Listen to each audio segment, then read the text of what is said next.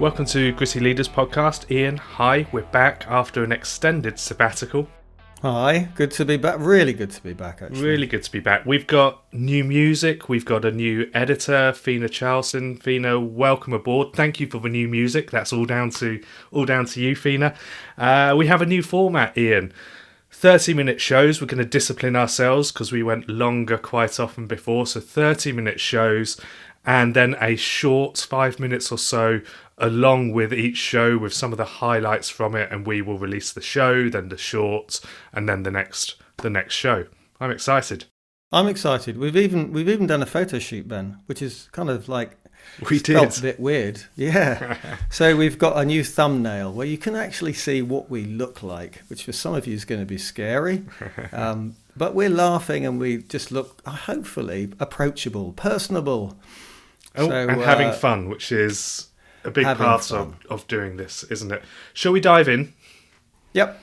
So here's to the crazy ones. This is a pod about risk, taking risk in business. But here's to the crazy ones is your title, Ian. Tell us where this comes from.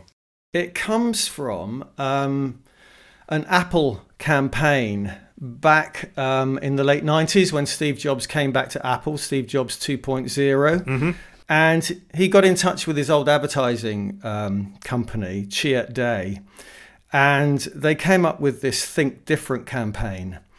And clearly Jobs, the legend that was Steve Jobs, he thought very differently. He took risks, a bit of an Elon Musk, of today. And they came up with this incredible ad campaign, which won lots and lots of accolades.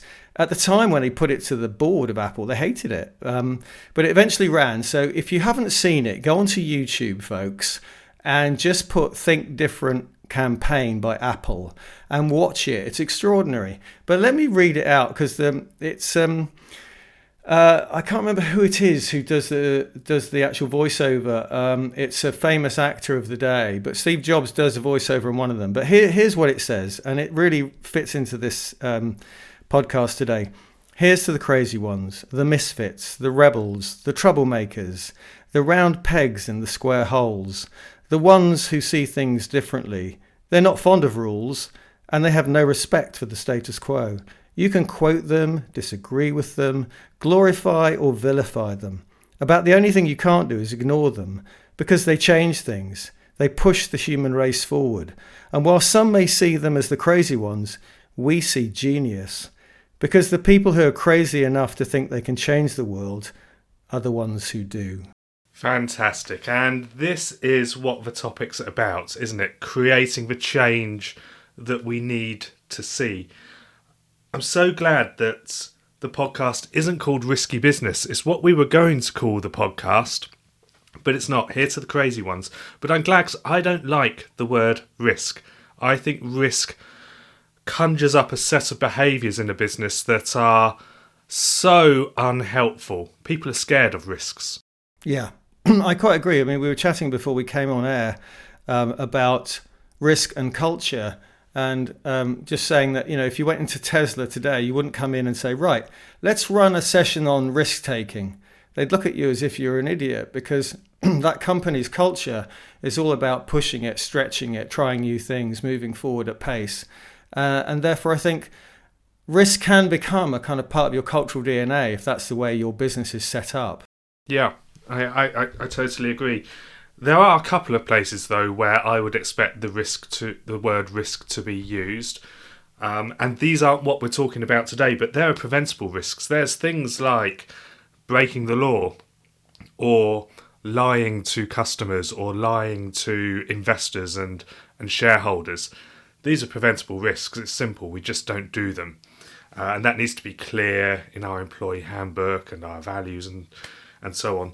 And then there's external risks, things like the risk of economic change, economic downturn, the next recession, or regulatory change, the risk of the next Brexit, God forbid. And these are the sorts of risks that should be in our risk register. And then we're talking about how we mitigate those in the governance of the business. But that's not what we're here to talk about today. What we're here to talk about today is, back to the poem, back to here's to the crazy ones. It's the risks that are going to bring about the change we want, which are going to take us forward. So kind of entrepreneurial risks or strategy risks, I guess. That's our topic today. And I never talked about risk in my business. I like to talk about, are we playing to win or are we playing to not lose? Or are we playing both of those games? And while we're on the topic, what are the possible game changers? And this began for me to set the scene for the sorts of opportunities, decisions that we should be spotting and how we should think about them defensively or offensively. So the question I have in my mind is, in an organisation, after what you just said, Ben, is how do we define a risk? What do we see as a risk? How do we create that? Because if you get a top team around a table and somebody says, I think we should do that, and you can get the playing safe argument, well, we tried that before and it failed. Or I think that's too risky. Or what happens if that doesn't work? So the question is, and it's very hard to sort of define what it is that creates that dynamic around the table, where people will say, no, we can't do that. Yes, we can do that. So what do you peg that to? You talked about staying as we are or growing, so what do you peg that to? How do we define this? This is exactly why I don't like using the word risk. It tends to shut down that conversation. What I do quite often is I ask quickly, what are our options? What are 3 different ways we could achieve that? Let's get a range of possibilities on the table. Maybe somebody plays devil's advocate. What are the options that aren't on the table? What are the options which seem a bad option, so we haven't put it on the table? What are our options? What are the possibilities here? I'd like to get all of these onto the table. And then in response to one of the things you said somebody might come up with, hey, well, we tried that before, it didn't work out, let's not go down that road again. A little bit similar to that, I think with each option we should be asking, what if? Yeah, what if we do that? What if we do that and it works fantastically and we need to deal with a quick success? What if we do that and it's a nightmare? And importantly, what if we do that and it's kind of in the middle? Mm-hmm. Ask a lot of what if questions, and this kind of gets us into beginning to envision each of those different scenarios, and that's such a helpful thing to do. And there's an energy that goes, as you were saying, that there's an energy that goes with those scenarios, isn't there? If you say, right, let's stick to what we know, let's stick to roughly what we did last year, and let's play that out. No, let's grow at 15%, let's acquire that business. No, let's grow at 25%, let's develop that product. The latter 2 options I've just put on the table create a different dynamic, different energy in the room. You suddenly feel, oh, crikey, that's something that's exciting. Could we achieve it? I'm a bit scared. I'm very excited. Who's going to do it? How would we get there? What would we have to do? Who would we have to recruit? Would we need investment? So it starts to create energy in the room. And I'm a huge fan, as you'll know, of how do we get that energy in the room amongst that top team to focus on something that matters, that will change the game, that will make this a better business to be in. Mm-hmm. Yeah. Something else I think I know about you, Ian, is you quite often like to envision the future of the business. I think you often do this with a sort of a 3-5 year horizon. And I guess that's important here, isn't it? Because that gives us the context for taking a decision. Does it lead us towards, away from that vision? Tell us a bit about that. Yeah, absolutely right. In 2 weeks' time, I'm running a session for a new company, actually. And it's the first of 3. We're going to start with something I stole from Cameron Herold, who's written a book called Vivid Vision. Mm-hmm. Good book. And Yeah, very good book. And he's wedded to this 3-year horizon. And there's a fantastic exercise you can do with a management team. You can do it on a yearly basis, really. And what you do is you say to each of the management team, imagine that you wake up in 3 years' time. But you don't say 3 years' time, you give them a date. You would say you wake up in March 2026. And you come into the business, what do you see? And you give them criteria. So you'd say turnover, profit, how the press view us, what awards we've won, how many people we employ, what new products we've brought to the market, what geographies we're in, what our culture looks like, what our staff engagement survey looks like, what our NPS score is telling us. So you give them any criteria you want. And let's suppose you had 6 people on your top team. You ask them all to write 1 page, try to keep to 1 page of A4, and no conferring. Because the beauty in this exercise is they will come in with different views. Going back to your what ifs, they will come in, and I did this with a business we both know that I brought you into a couple of years ago where you ran something on high-performing teams. And I got them together about a year before that session you came in on, and they had very different viewpoints at the time on what they could achieve in 3 years. And what you can then do over the next half an hour, 40 minutes, is start to bring those together, bring all their viewpoints together. Say, well, look, you've said we're going to double our growth. You've said we're only going to go up by 30%. Why is that? What would we have to do to double our growth? Oh, we'd have to do this, this, and this. Oh, I didn't realize that. I never thought of that. Right. So let's start looking at that. Let's flesh that out. And then you start to get the alignment in the top team. And then you start to get that energy, that excitement, and then you flesh it all out. And what you've actually started to do is almost to create your strategic priorities, because you've started to focus on, yes, a vision, but you've made it vivid, in Cameron Herold's words. And that focuses people on taking more risks. Because in fact, the interesting thing is about it, the person who said the highest number at this company I was talking about 3 years ago that we could achieve, they went beyond that.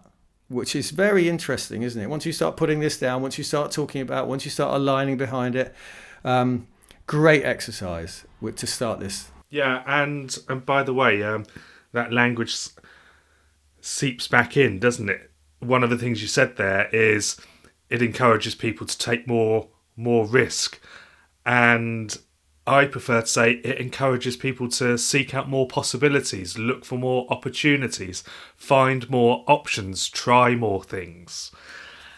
The other thing it does is it just torpedoes, it blows out of the water the concept of the status quo. And I love that. The riskiest thing, I think, is the status quo. And when we have the status quo, people are sleepwalking quite often. It kind of looks familiar. This is how we've always done it. Something like this. Let's carry on. It feels safe. It's the status quo. And what happens is they generally sleepwalk into some existential risk rather than sleepwalking into some brilliant opportunity that transforms the business. So the status quo, sleepwalking, I find that so dangerous. You're absolutely right. And I think I used to do a lot of work in the public sector as a consultant, slightly different hat on. When was it? 12 years ago. And I won't say which departments it was, but there were a couple of departments where as soon as we would talk about any form of change, it became a problem. They were so wedded to the status quo. And as a result, that department have suffered and suffered and suffered, and morale suffers, and they just can't get any traction. They can't go anywhere, and it's become their culture. It's going back to the flip side of creating a culture where you encourage doing new things and creativity and innovation and what if. It has the flip of that, and those things become too hard to even contemplate, because this is the way we are, and it's okay, and it's not broken. Yeah, too hard to contemplate. Which reminds me that I'd really like to have a high-performing team in place if I want to be confident of of how they're going to navigate the decisions that other people might call risks. I'd like to have a high-performing team in place because it's hard work. It takes a lot of thinking. It takes a lot of paying attention. It takes a lot of asking what if. It takes a lot of learning, and it takes a lot of responding to, to what we're finding out as we move along. So I'd really like to have a high-performing team in place. Can you have a high-performing team that, I know we keep shying away from the word risk, but it reminded me when you were saying that, can we have a high-performing team that doesn't take risk? I think we can have a high-performing team that takes good decisions and evaluates them well. And it might be that they repeatedly decide for what appears the safe option, the thing that's working. But that might be the right thing to do. I work with some brilliant businesses that grow year on year with 10% stretch. Now, you've said before on this podcast, you find that unexciting. You find it unexciting when we sit down on a strategy offsite and the goal is let's do 10% more than last year. However, when they've done 10% or 10% plus every year without exception for 30 years, you get a pretty sizable business surprisingly quickly. In fact, so I do find it exciting. But those teams, if they're good at it, they are still doing everything we're talking about here. They're putting the options on the table. They're evaluating them. They're thinking, are we playing offense? Are we playing defense? They're thinking, which of these options is the right one to choose? We did this last year. What are two other ways we can do it?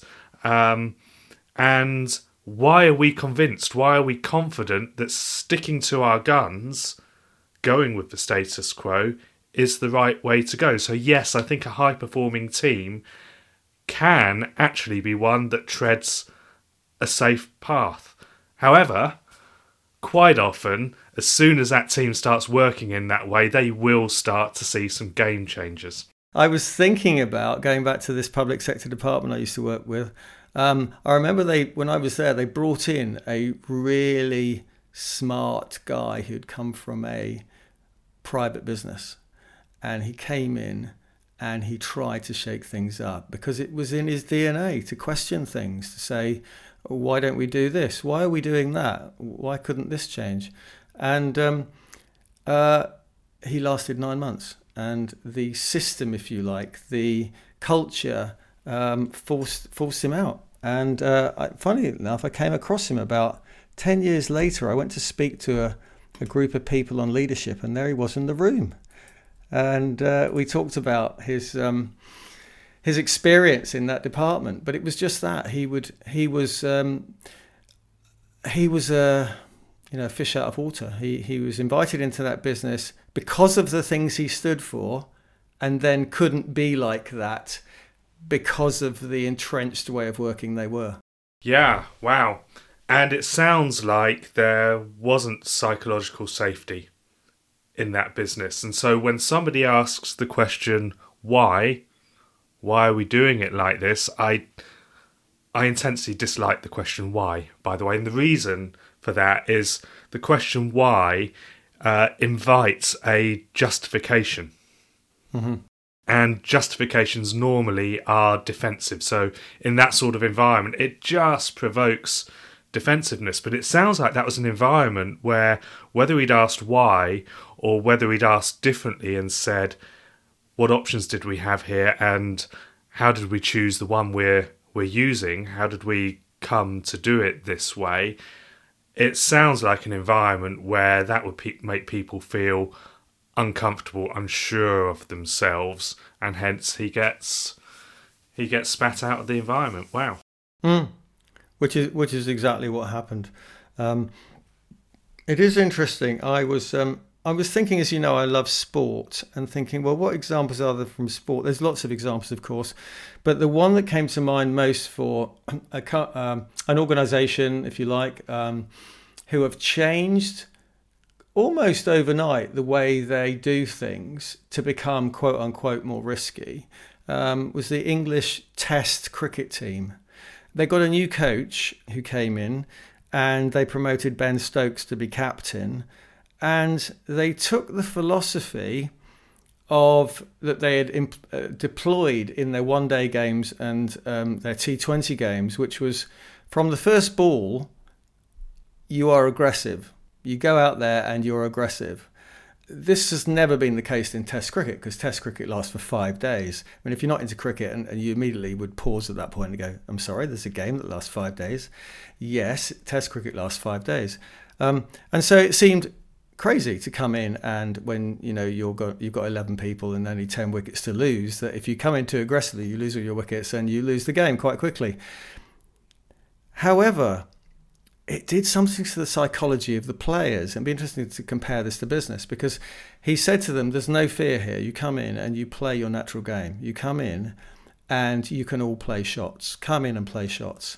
And even if we lose the first 2 or 3 wickets, the third or fourth person comes in and they play the same way. And since they've started playing Test cricket in this way, I think they've lost 1 game. They went to Pakistan and made a clean sweep in Pakistan, and they never happened before. It's so interesting. Two things for me on this. One is, in this regard, taking risk. I think sport is fundamentally different from many businesses. And on Monday this week, I was sitting down with an Olympic gold medalist, and I was talking to him about this sort of a topic. And what he said was, it's binary. When you're an Olympic athlete, there's the gold medal and there's nothing else. Yeah, and there's an Olympics every 4 years, and you may not be at the next one. And in that environment, you do what it takes to get that gold. And you probably want to be doing something different to those around you. In business, quite often it's not like that. There will be a number of successful companies in a market, and they all want to survive for the long term, or many of them do. Some of them want to have quick growth and get acquired or get bought by private equity or sold by private equity. So those are the ones where it's more like sport, I think. But others, actually, they're playing a longer game. And, unlike the Olympics or unlike Formula One or Formula Football, business doesn't come in seasons.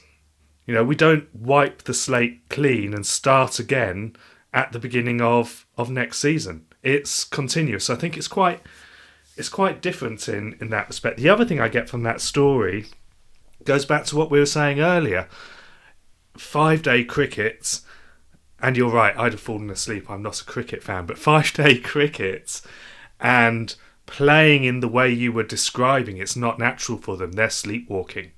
We're not igniting that fire, that alertness, that A game within them. Hard for them to be a high-performing team when they're not playing their A game. And the interesting thing is, if you listen to them, you listen to the coach, you listen to Ben Wales, the language has changed, and they've questioned why they're doing what they're doing. And part of their language now is, we're here to entertain. We're not here just to win a cricket match, because what they've realised is, like so many things these days, it's about the public coming along to want to tune in, to want to watch, to want to stream it, to want to be there. So this becomes an entertainment business as well as a sport. Well, do you know what that does? Sorry to interrupt, Ian. The other thing that does is they're getting feedback. Yeah. They're getting feedback, they're getting support, they can feed off that. And I think that's so important. One of the things we've got to talk about is experiments. In fact, there's 4 discussions that I like teams to be having about how they make decisions. But one of them is we should have a good language of experiments. Each decision can be seen as an experiment. Experiments, we all know, they can succeed, they can fail, they don't do anything in between, they're quick, and depending on the results, we're either going to use and develop what was learned, or we're going to try something different. And, if we take away one thing from this conversation, it could be replace the word risk with the word experiments, because I think that's such a healthy way to think about this. And and the link there was playing in front of an audience, in front of the cameras, and that immediate feedback. Well, you get that with experiments as well, or at least you do if you're doing them in a good way. I completely agree, and I would question.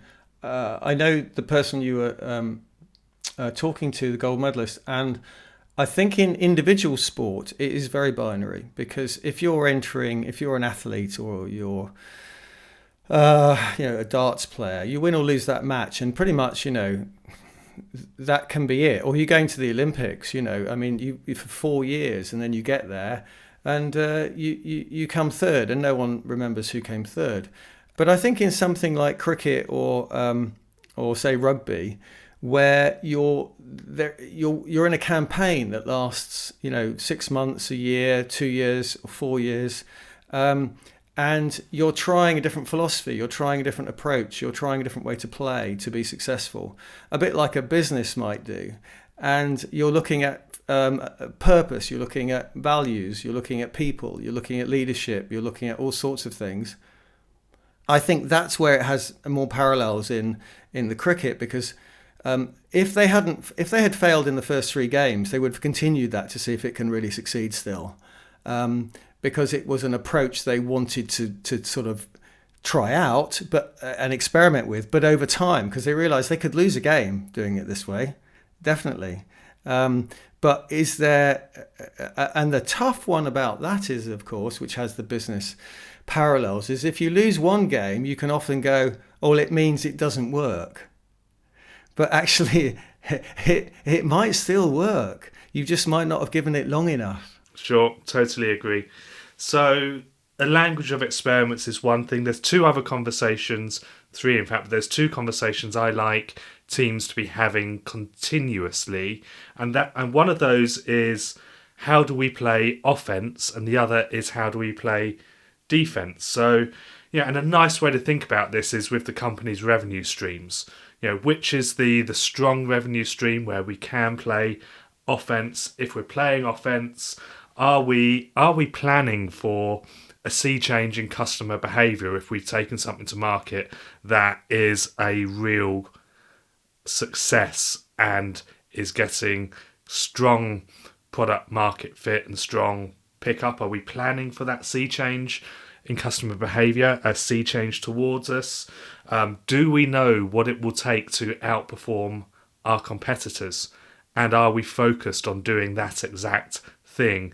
And I would keep them talking on these topics for a good hour. I want to know how we're going to play offense in the revenue streams where we're confident, where we see real potential.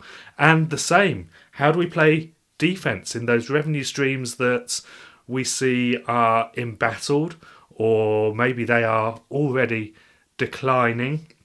How do we play defense? I want to hear them talking about taking a real customer-centric view, talking about how do we generate reputation, trust, loyalty, stickiness with our customers. Those customers now are more valuable than ever. I want to hear them talking about specific revenue mitigation actions. How are we going to protect the renewals this year? How are we going to do that? I want to hear good options. And I also want to hear them talking about spotting pockets of growth and pivoting towards those, knowing that it's just going to be a pocket of growth. It's going to be short term. Chances are it's just a blip in the sort of the headwind that this embattled revenue stream has got, but let's take those. So those are 2 really important discussions that I like to hear going on pretty much all the time. I think you could argue that sometimes, because it's felt too much of a risk to do something, it won't be done. Equally, it's easy to say, let's not stop that because it's still working. And which one is a bigger risk? Because, if you look carefully at something that's declining, a dog in the Ansoff Matrix. Why aren't we stopping it? That can be seen as a risk as much as, why don't we create this new product? Why don't we enter this new market? Yeah, and hence we're back to that what if question. Yeah, what are all our options here? What if we do that one? What if we do that one and it works well? What if we do that one and it doesn't? And so on. But yeah, totally agree. The fourth conversation, and credit for this goes to a friend of mine and a brilliant chief executive, Martin Flick. You've met Martin. And Martin, I know, always wants to know what are the potential game changers for his business this quarter, this year. He likes to have 2 or 3 game changers in his back pocket. These are things we can try, and if they work out, they are going to be a positive game changer for us. And Martin's such a charismatic but bright leader as well, and I hear him repeatedly asking his team, what are our game changers right now? And does he mean that against the competition specifically? Or is he just thinking in some other way? We should get him on the podcast and we should ask. I think Martin means, what are the game changers against our own strategy? It's a strong team he has. They do everything that we've been talking about, or equivalents of it. They're performing really well. The business is doing great.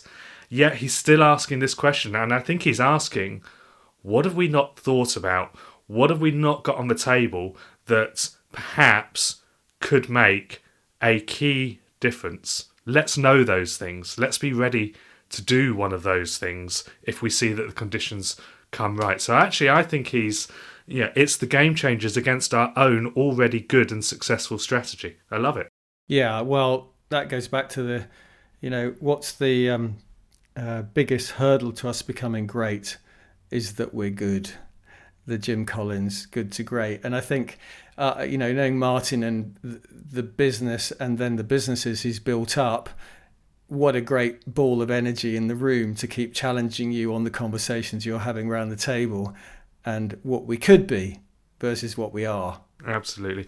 Hey, Ian, there's one thing we've not spoken about, and that's, how do we stop people risking the ranch? Yeah, how do we stop people risking the ranch?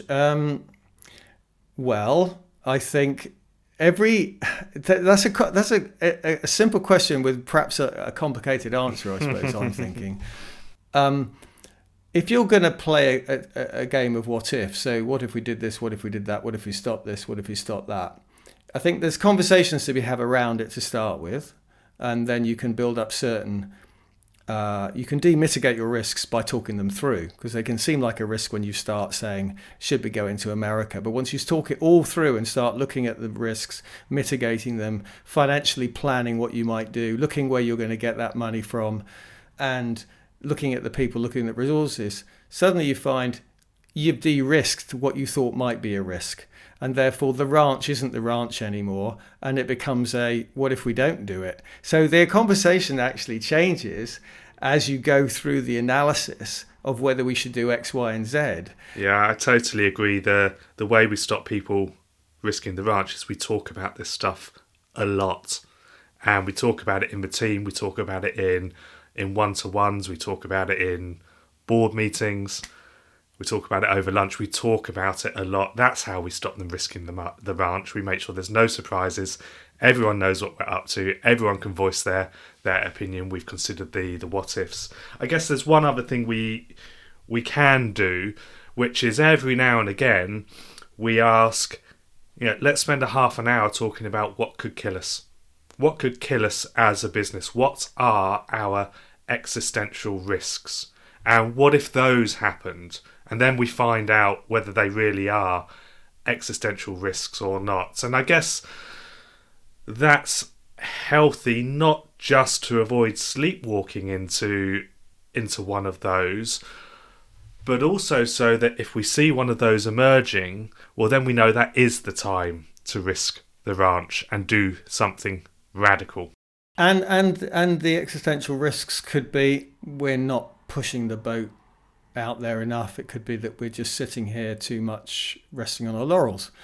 So it can be both ends of the spectrum, but I absolutely agree. And I think going back to your, talking about these things in depth, if you go back to the Vivid Vision, and when you put this 3 years out, how does that play out? Well, it plays out that you end up with Gold Dust, which is an aligned collective around a 3-year vision that's written in some detail. From that, you can start to draw out your strategic priorities and your business planning process. And then perhaps your OKRs or whatever you're using to underpin that through the business. But then going back to that, of course, a 3-year Vivid Vision doesn't happen once every 3 years. And so when you're looking forward and out there, you've got to build into your offsites a time when you stop looking down at the plan and saying, are we delivering it? And start looking up and beyond the horizon and saying, what's next? Yeah, and are we always stretching ourselves? Exactly. Love it. Ian, we're over time. I'm sure we are. I think this one will be 35 minutes or something like that. Have we covered the ground, or is there something additional? No, I think we've covered the ground I wanted to. My summary is ask what if, do experiments, find your game changers, and think about, are we playing to win? Are we playing to not lose? Are we doing both of those? That's my summary. What's your summary? My summary is put all that within the context of where you want to be 3 years out. Think about when you wake up, what is it going to look like in 3 years' time? And make that exciting and make that riveting and make that full of energy. And then you'll start to plan those what ifs and how you're going to get there. Bring it on. Great. Hey, everybody, thank you for listening. We're so glad to be back. Get in touch. Get in touch with a question. Get in touch with a suggestion. Get in touch with a correction. Ian might have got it wrong. I might have got it wrong. Maybe there's a killer point that neither of us have mentioned. Get in touch with that stuff. Suggest a topic for a pod. Suggest a guest. Maybe you want to come and be our guest. Get in touch. I'm Ben at leaderandteam.com. Ian, you are? Ian at ianwindle.com. And we will see you in a couple of weeks. See you soon.